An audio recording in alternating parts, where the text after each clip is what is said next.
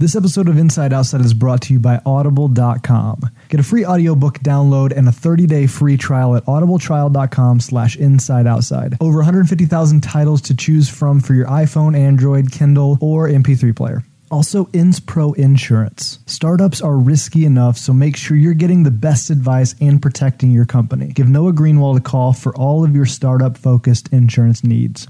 On this week's episode, we get pretty deep down the UI UX rabbit hole. We discuss the difference in UI and UX and how you can use both principles to build better products. We also sat down with Mark Himian, co-founder of North Technologies, makers of apps like Watchville and Tiny. All this and more on this episode of Inside Outside. Running a startup is hard. Running one outside the valley is even harder. Inside Outside is the podcast for inside access to startups outside the valley. Each week, we'll bring you real insights, raw stories, and tactical advice from founders and startup teams around the country. Let's get started. Hey, everybody, and welcome to this episode of Inside Outside. You're looking to startups outside of Silicon Valley. My name's Matt Boyd. And I'm Paul Jarrett. And I'm Brian Ortinger. What episode are we on? 12? I don't know, but 11? Brian and I have sign language going, which is pretty cool. It's legit. So I think is it episode 12 right now? Well, it depends on how we I've actually lost track. cut this. We've done two this week. Yeah, makes a baker's dozen, Bab. I don't know. It might be this one might actually be 11. Yeah. So we're talking 12. But we're talking about UI and UX design this week for startups specifically and a few things that people can take away when it comes to designing their products. What do you guys think about the topic? Well, let's first define what UX, UI is, all that kind of stuff. So let it rip.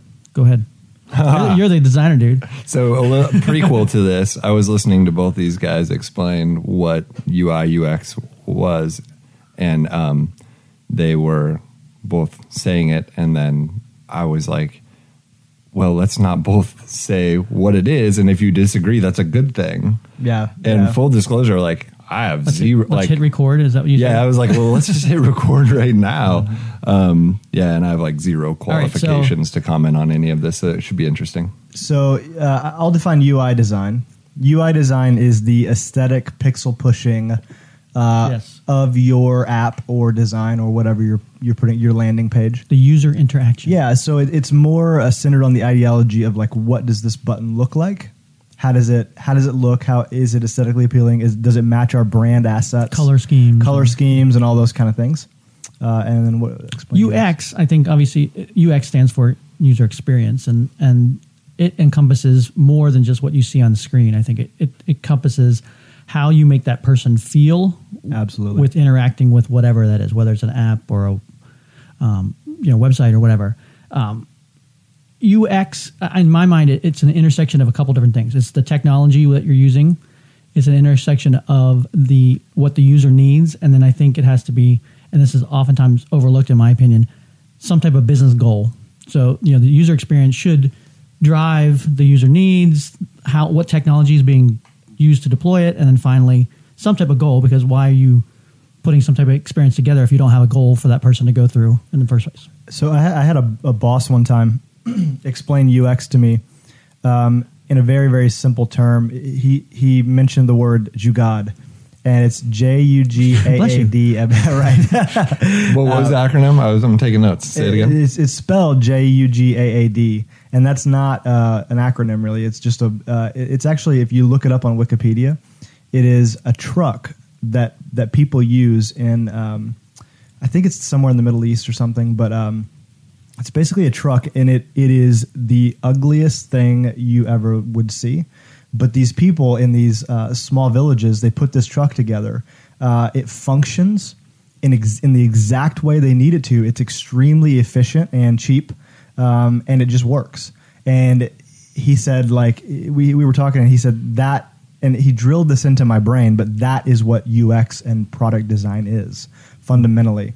It is not the look and feel. This thing looks ugly, and it can look ugly. It's okay. So wait, did you guys just contradict each other? You're saying that's Jugad is UX? UX. So what vehicle would be UI?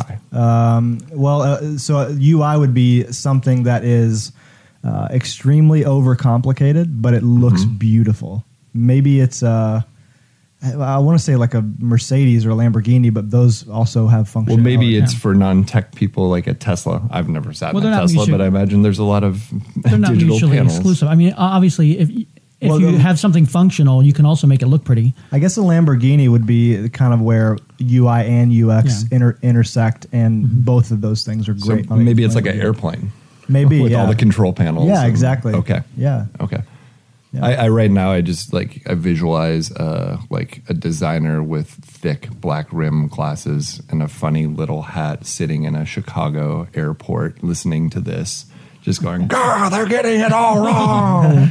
It's a da da da." Relax. probably true. I'm sure there's multiple Yeah. definitions. So I used to be a UI UX designer at Zillow. yeah, that's like your jam.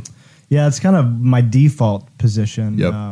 But now it's kind of glossed over with a lot of other things. And I've got some chops in the dinosaur era. Back when the web was first getting started, Yeah, I actually yeah. helped put together the first usability lab in Asia, focused on some of these early things like how the heck do you use Yeah. a website Yeah. and Yeah. how do people interact with the screen to do different things. So Yep. And This it's is my wife and co-founder, so she should act. This is what she does, so she should actually be sitting here. So here's a question. Design, I think there are so many different tools and options out there for designers and for people who even aren't designers. That is design something that there's no excuse for not having it anymore? totally. Amen.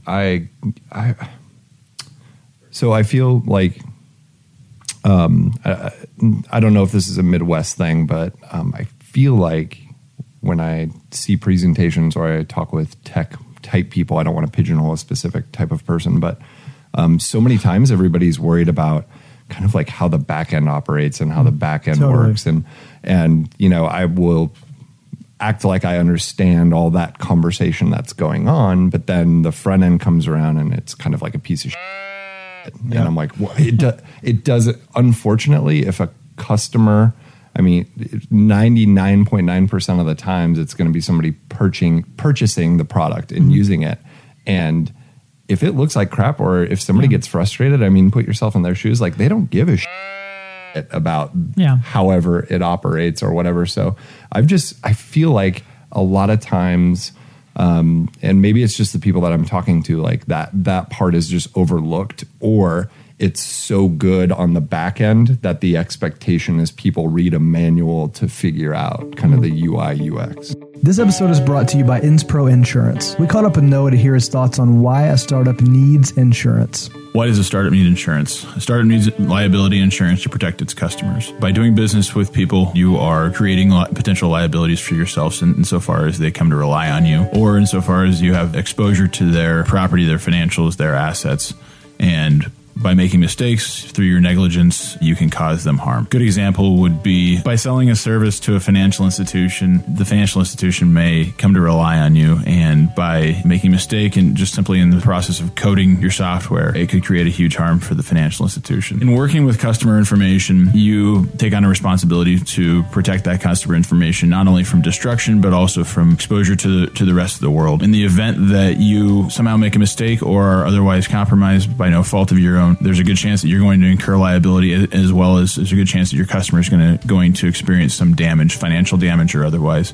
And carrying one of many types of liability insurance, general liability, media liability, professional liability, or cyber liability, all will help protect your customers and thus make sure that in the event of the worst happening, that your company isn't wiped out and theirs isn't as well. And by protecting your customers, you are protecting your company.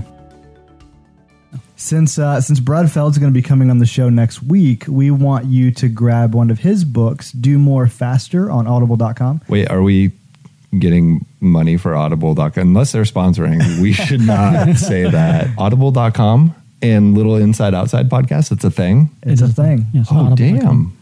If you don't like Do More Faster, you can get Startup Communities. Hop, hop, look at us. Cool. All right. Sorry. Continue with the podcast. That was just a thing I was curious about. Yes, Audible. Check out audibletrial.com/insideoutside for your free audiobook. Now let's get back into the discussion. I think not all effort, but most effort should be spent on the front end. That is what people see. That is the professionalism of your brand. It's table stakes that you have to have. Absolutely. And it affects conversion. Like, if I go to a crappy website, Yeah. I'm not going to buy. Like, if it makes me feel shady, or it makes me feel like, oh, these people are like, Yep. You know, the design of this actually affects like how I perceive this brand. Like, Yeah.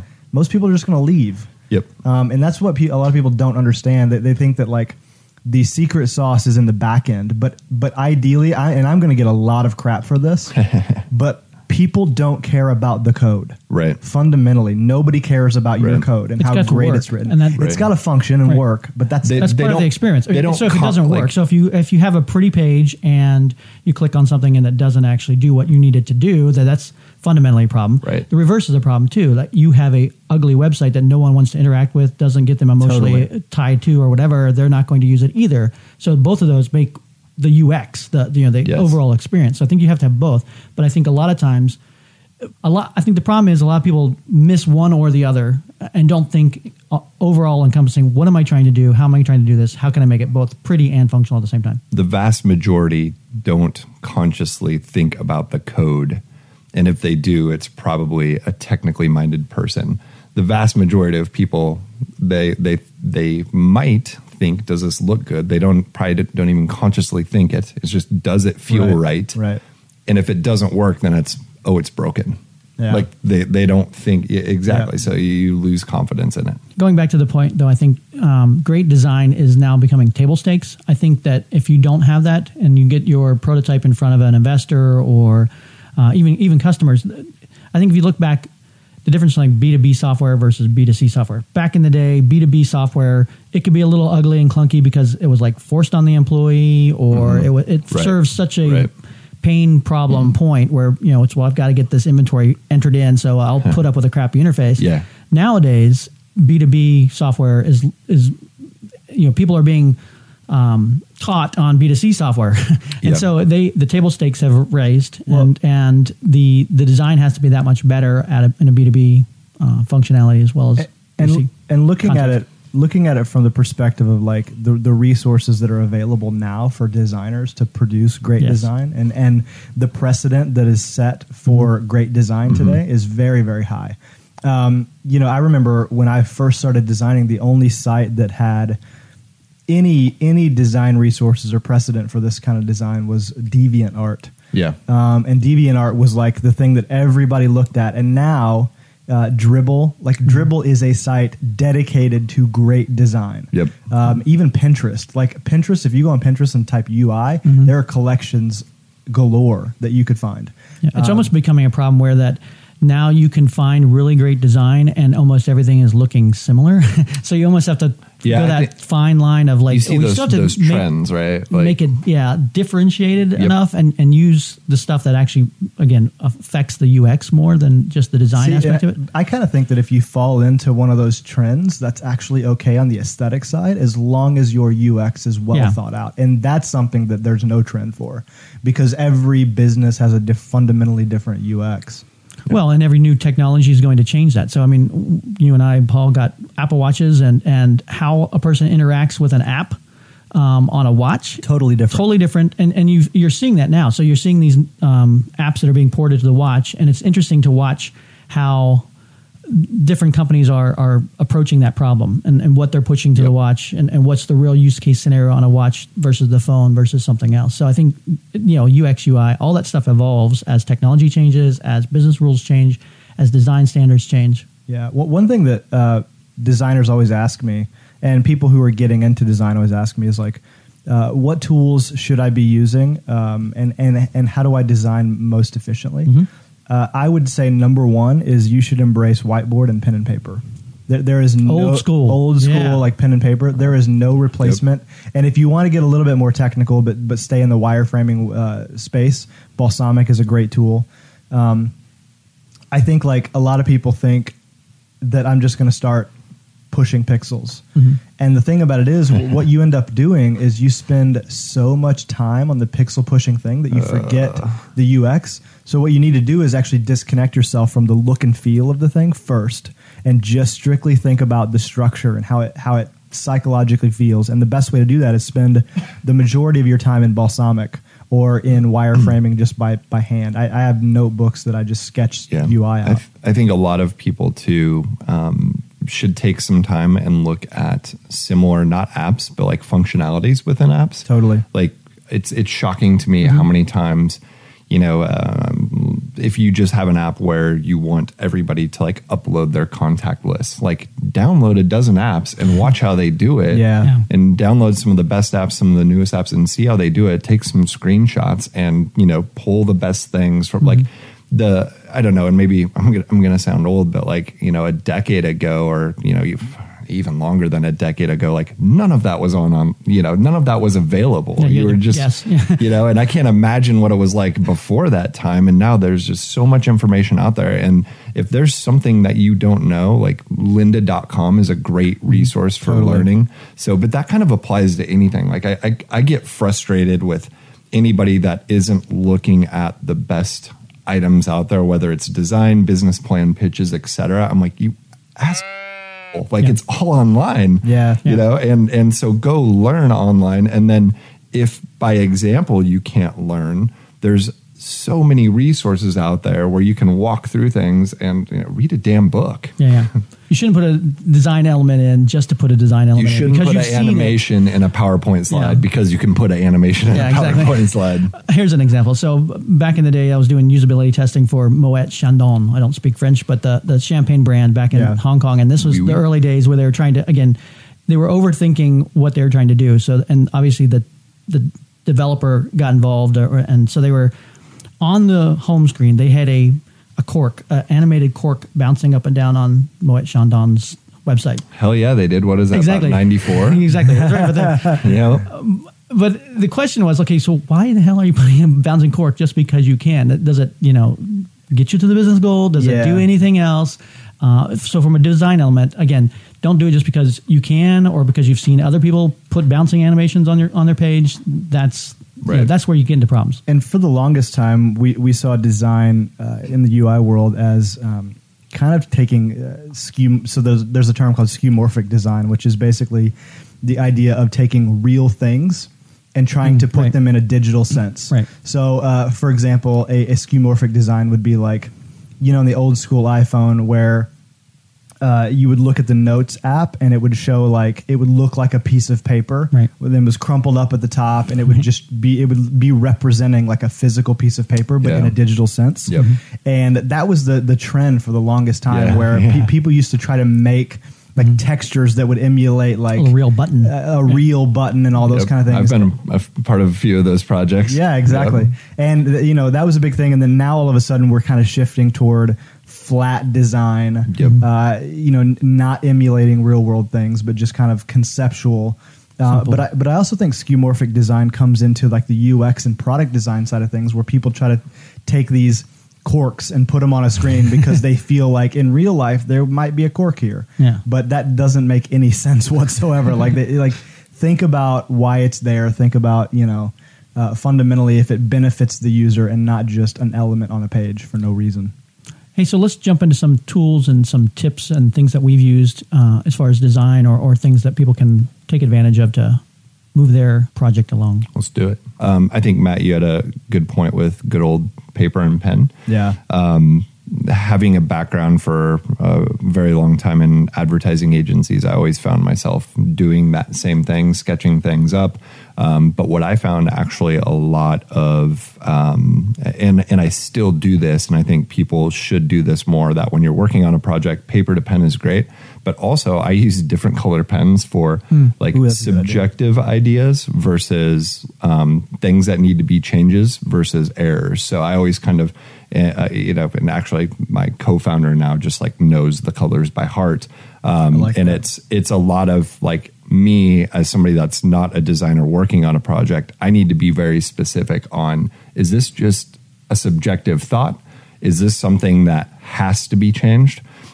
Or is this like actual error in which like, you know, they don't know? And so we talk a lot about that at our company of like define, you know, your opinion, your thoughts, your subjectiveness versus like, does it have to be done? And I think that actually removes like 80% of the frustrations between designers and project managers is they just, you know, what the project manager is trying to say is like, hey, I have this idea. I have this thought. Take it and run with it if you want. If not, just kill it. Like, I just wanted you to know what I saw. And, you know, they just want like a nod of the head. They just want to know that they were heard.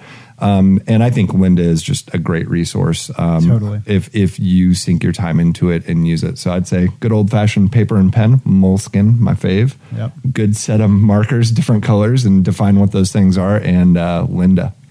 Yeah. So what if you want to get a step up? You don't know Photoshop, and that there's obviously these pre-made tools and templates that you can turn to, whether Yep. it's something like Canva, where it's not going to be great design in that, but it's going to get the job done for 80% of the things that you need to do. Canva's pretty good, actually. Yeah. I'm pretty impressed with Canva. What does Canva do? It's basically a Photoshop for non-Photoshop people. So it gives you templates.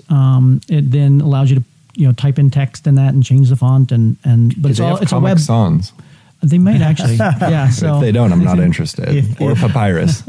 If you don't use Comic Sans in your daily design least life, once. then you're doing it wrong. Forget this Helvetica crap. But okay, so step up from Canva, Sketch. I know that you use that quite a bit, Yeah. Matt. As far as it's a Mac app, but it's a little less complicated to learn Sketch? than Sketch. Sketch Sketch is is different, but Sketch is also Sketch a is actually a really good tool as well. Yeah. Buffer, Buffer. They just released a new Pablo. So this is basically for social media. Let's say you want to do a tweet and have an image in there, or a Facebook post with some type of image, and you want to put a quote over it or something along those lines. It makes it super dead simple. You type in the sentence, it then stylizes it for you. You can pick from background images that they have, digital rights to, and things along those lines that make it simple to, again, pump out content that has an image with it, where you don't have to be a designer to make it look somewhat decent. Nice. I want a hot or not for startup product names or just startup names. Somebody Pablo, built that. Somebody Buffalo, build that, Buffalo. Yeah. Afraid if I put half the names that I've come up with, they would fail.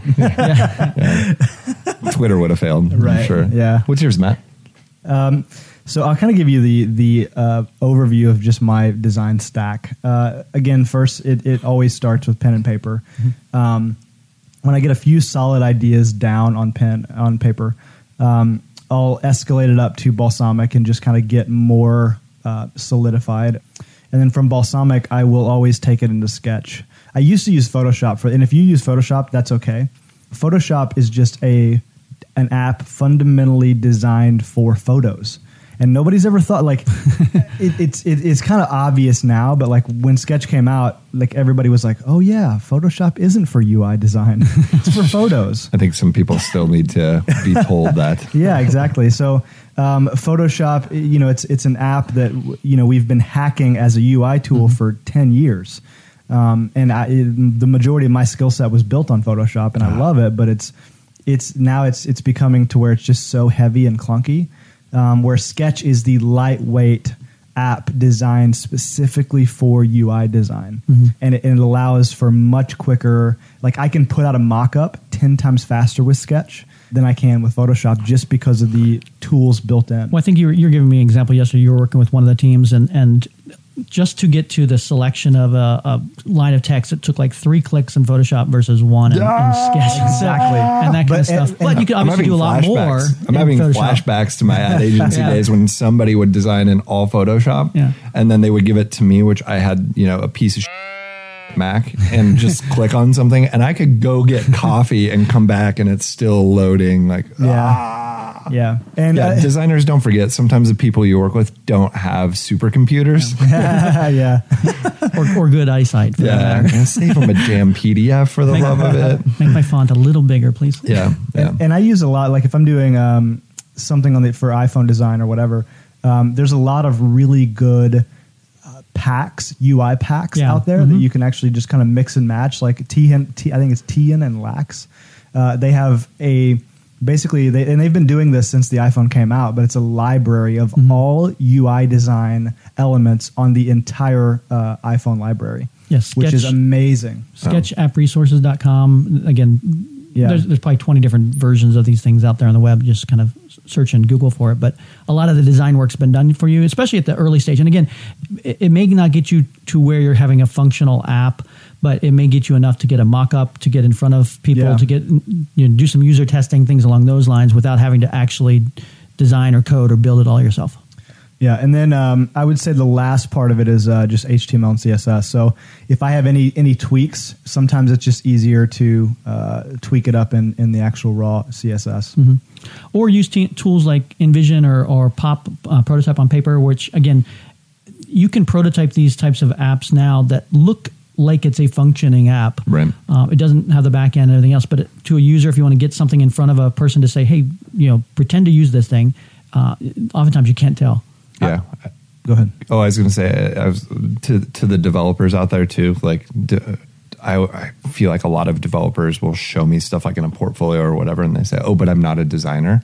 Like, stop saying that. Yeah. If you could learn code, you can learn some of the fundamentals of design, and don't even that whole like almost apologizing for your work before you show it. I think the developer is the person that wrote the code and created it from scratch actually probably has the best shot at making the great design. Yeah. So use those tools and don't discredit yourself before you actually rule something out. That's a great point. I mean, I think the collaboration between designers and developers has to be super tight.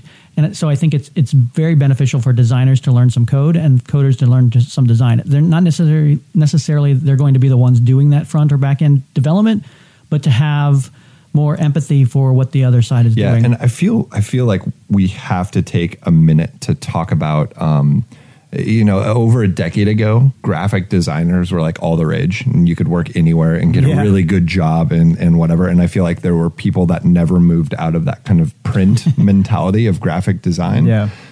As a designer, as a graphic designer, if I want to make it and have a job that's well paid that I can actually live off of, what are some of the tools that I should be using? Because I feel like a lot of people are coming out of the university or any college or whatever, and they're taught in this kind of print design era, which is great for fundamentals, but I think those jobs are now few and far between, and it's going to continue to be that way. So what are some of the things that those people can be doing right now, or what should they be doing? Or am I just incorrect? I think you're absolutely right. Print design, I think, is still a thing. It's just not as valuable as it used to be. UI design is fundamentally, I think, one of the most valuable positions in an entire company these days. So I think that there's a lot of stuff that you could be studying. I like that idea of just like learning some code and understanding like where things are coming from. Right. But I don't know. I've seen too many great designers not take time to, understand kind of digital user interface design. And on the flip, I've seen some amazing print designers make that leap, and they're actually some of the best UX UI people out there. Is it a matter of them not having the execution chops to use the tools, or is it? I think it's probably inner dialogue. Like they just tell themselves like, oh, I can't do it. Like that's not what I was supposed to do. I actually think of, I'll name names, Justin Kemmerling, one of the like most amazing designers around, and in my humble opinion, does great like poster art, does great apparel or whatever. He's made an incredible, in my opinion, leap into design. And if you just go to his website and check out what he does, it's like, holy shit. Like talk about somebody that can transition between different mediums, if you will. Physical medium to the digital world. Yeah. And it is fundamentally different. So, I've done a lot of print design as well, and it is just a different monster where you're dealing with different resolutions. You don't have to worry as much about calls to action. I mean, all of these kind of things, like there's no buttons, like you're not dealing with any of that stuff. You're worrying about type design more. Yeah. So I think that I would recommend that somebody who is thinking about transitioning from print design to UI design to just study great UI. Just sit and look at it, understand, recreate it. Take a design, try to recreate it. Think about the padding, think about the margins, think about the composition and how it's different in a poster or something along those lines. And the best way to do that is again on Dribbble with 3 Bs and Pinterest, I think. And go take that little voice in your head out back and get rid of them. I think there's also an opportunity because, again, look at social media. Social media used to be, you could type into Twitter your 140 characters, but now there's a visual element to it. And people, you know, when they're scanning their stream on Facebook or whatever, they're looking, the visuals are what are grabbing them. It is. Yeah, that's it. And so that's becoming more and more of a thing. So it's not only that you have to learn it to design a website, but you, as a marketer, you better be able to use some of these tools and create some of this content, or you're going to be stuck having a team of folks doing this for you, and that's not necessarily effective. Or, you know, I hear sometimes people talking. I'm like, "Oh, you're right. If this was 1994, or even like you're correct if this was 2000 or 2010." But guess what? Like a big shiny button that has no words or anything like that. That is where we're at right now. Yeah. So let's just kind of sum up the conversation. UI UX. What do you guys, in a very quick form? What do you guys think about that? Well, I think, again, going back to what we originally talked about, UX is so important. The whole overall experience. It's got to take into consideration the technology, the design elements, what the user goals are, and what the user needs to create that ultimate feel of how they interact with your product, your company, your brand, etc. Think about the user first. In that interaction, yes, the code has to work, but think about how you want them interacting. And then also I keep just coming back to this like collaboration between, the developer, the designer, and the project manager. I think that's crucial, because if at any time anybody doesn't feel like they can work together or be heard or make suggestions, that's usually when things start to get a little bit crappy. You want collaboration and iteration after iteration after iteration. Yeah, I think embrace pen and paper. I think spend the majority of your time thinking about the structure of the app or site, and not the aesthetics of the site. The aesthetics will pop into place whenever they're ready, but think about the position of the button and the psychology of the button and how it feels to the user. My name is Mark Hemian. I am co-founder of a company called North Technologies, along with another young gentleman named Kevin Rose. And we're a startup based out of San Francisco, but our team is distributed all across the country, actually. So I'm in Southern California, and we have an engineer, Jonathan Baker, in Virginia. Ryan Lefebvre, he has like a French last name. Sorry, Ryan. I don't know. I always screw up your last name, bro. He's in South Carolina. And then Caleb Davenport, who's in San Francisco as well. And we work on Slack mostly, Google Hangouts, whatever. But yeah, that's kind of what I'm up to right now. Well, we want to talk to you about early founders and how did you become an entrepreneur in the first place? My first job in college, I worked at a speech recognition company called Phonics. And it's funny because I as I mentioned earlier today at Big Omaha, I was an accounting major, but I hated it. But I kept doing web design on the side, and I got this job at this company in Utah, where I was going to school, and I did everything for them on the, design, coding, everything. I didn't even know that was even a thing. And even after I graduated college, they really were the only people to offer me a job. So I went and worked there. But this was kind of an interesting time. We raised $150 million, blew through that money. Oh, wow. And then 9/11 hit. Everything fell apart. The company did go public, but it ended up on the penny stocks. I made $8,000 at that on my stock at that company. I rode that wave up and down. Yeah, I rode that wave up and down. It was terrible, but learned a ton. And that's back when we were doing web pages in HTML, writing Perl through CGI bins and all that fun stuff. But it's funny because after the 9/11 hit and 2001 hit and the ground fell out, I thought for sure internet was done. I was like, oh, tech's done. It took a while to come back. It did. But I moved to California right after that because I got a job running this skilled nursing facility. I was like, forget it. I'm not doing tech again. That was painful. That hurt. I got punched in the face because we would work. We wouldn't get paid. We'd go months without getting paid. A lot of people have very similar stories. And but again, there was no Stack Overflow back then. There was nothing, man. There was Grease Monkey, WebMonkey. What was it? WebMonkey.com? I don't remember. You remember? And we were just figuring stuff out. It was killer, just hacking away at stuff. And I was doing it because I enjoyed it, and someone wanted to pay me to do it, so I was like, all right. I did take a summer internship though. I took a break and went to PricewaterhouseCoopers. I was in San Jose, did the consulting thing because I was in an accounting information system school, and loved, PwC, Arthur Anderson, those guys loved us. So I tried the business consulting thing for a while. Just terrible. I hated it. It was so. Why was it? Why did you? I mean, well, first of all, it's like totally unjust. They paid me $18 an hour, and they billed me like, I think like 190 or $200 an hour. But secondly, they weren't that technically advanced. Like I got there, I ended up writing Visual Basic on top of Access databases, and I just remember being so let down. I thought for sure I was going to go to San Jose. I was going to learn real stuff. I mean, I knew at least at the time I knew Oracle was a much more robust solution, and I was writing tax software for like Hewlett Packard and Nike and Ricoh, and I was like, how can we like actually be doing this and feel good about this? Like, and I'm like looking around, and turns out I'm this young idiot from college. I was doing like a majority of the stuff. And, and everyone else was like just talking big game and selling product, and the partner would roll up in his Porsche Boxster, and I was like, dude, if you're gonna buy a Porsche, don't buy a Boxster. Like that's like the poor man's Porsche, man. Like, give me a break. And so it felt really fake to me, really phony. I know that there are a lot of business consultants who are authentic and do a really great job.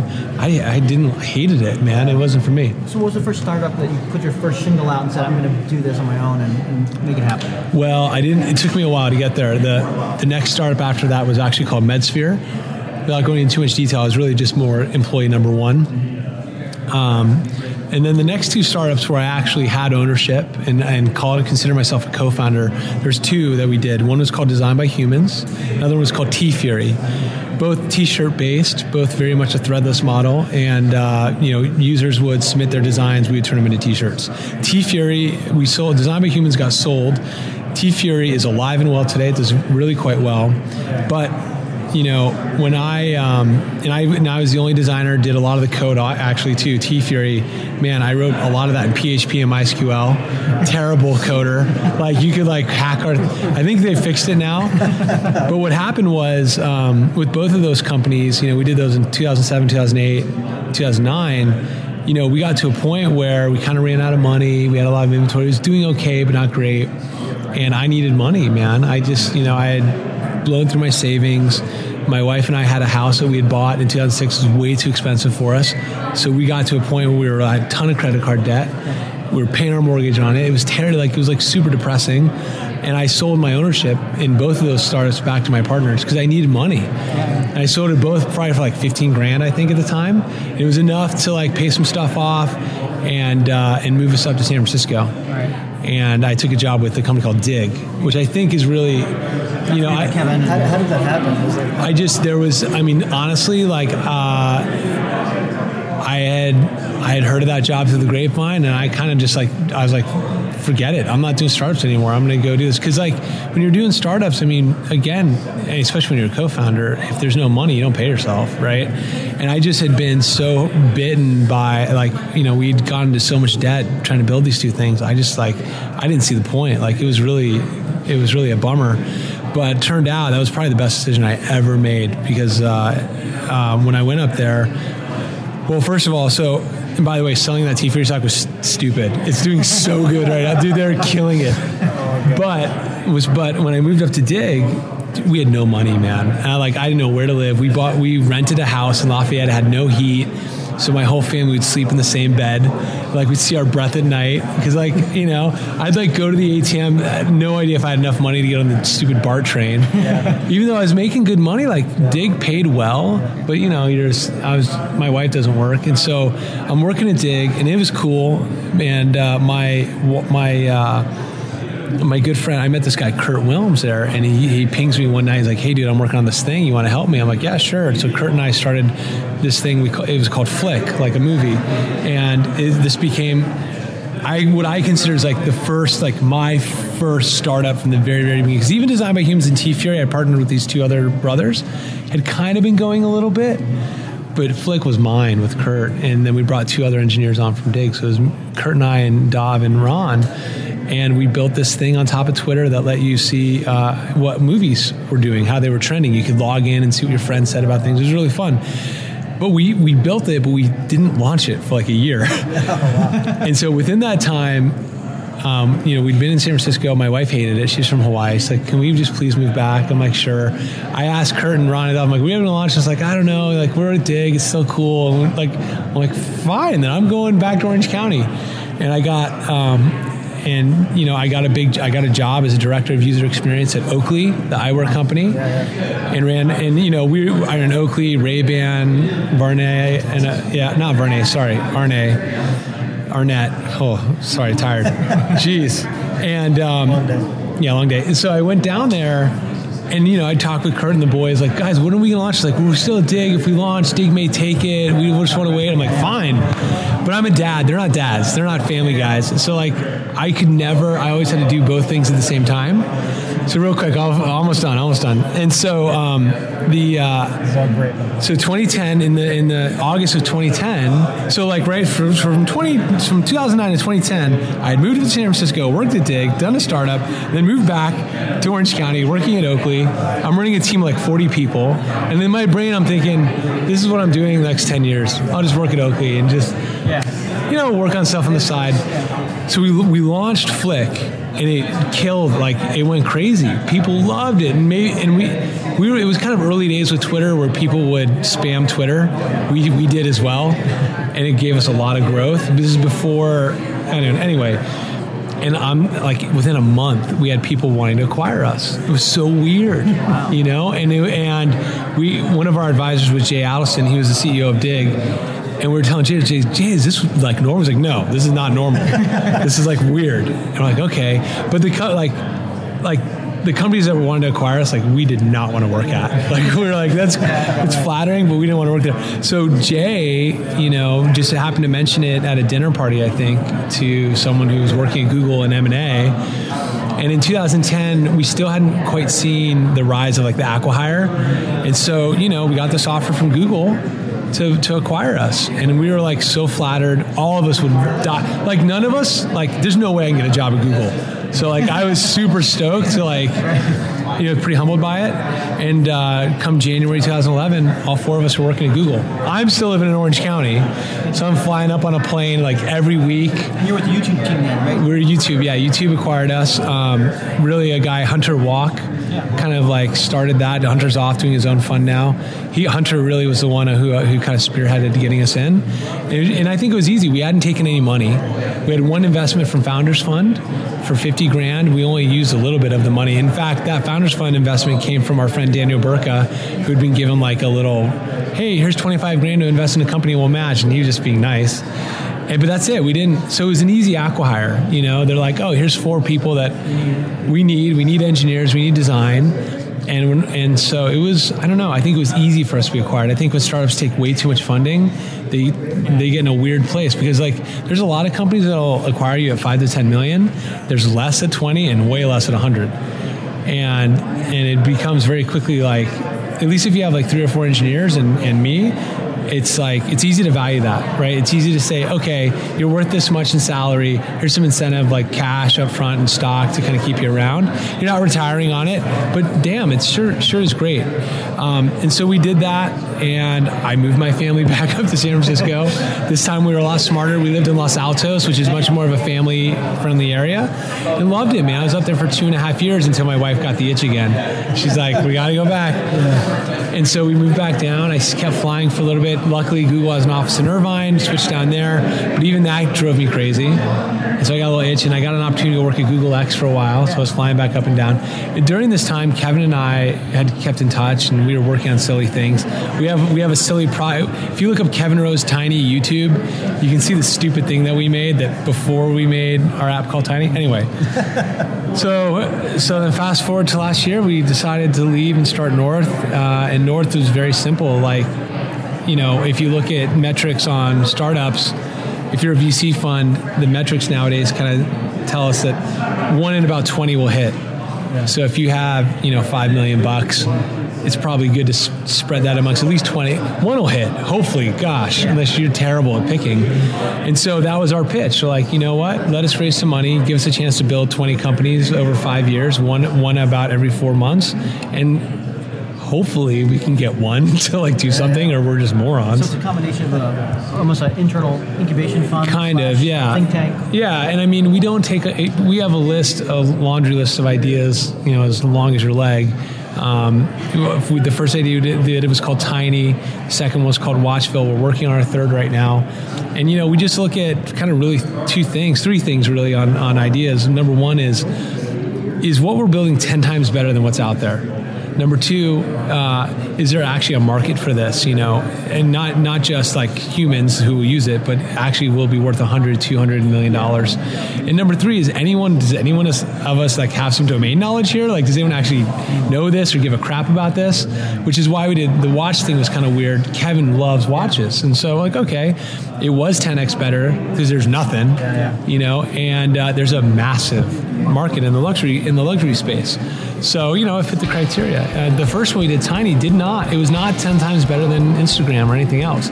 And what happened with Tiny is because it's not 10 times better, users don't switch. The market's there, photo and video sharing, it's massive, but we weren't better. And so we turned it off. That's it for this episode of Inside Outside. Do you have a question? Hit us up on Twitter at the IO Podcast. Also be sure and follow this week's guest, Mark Hemian. We really appreciate him for sitting down with us. Music for this podcast is brought to you by bensound.com. Until next time, go build something big.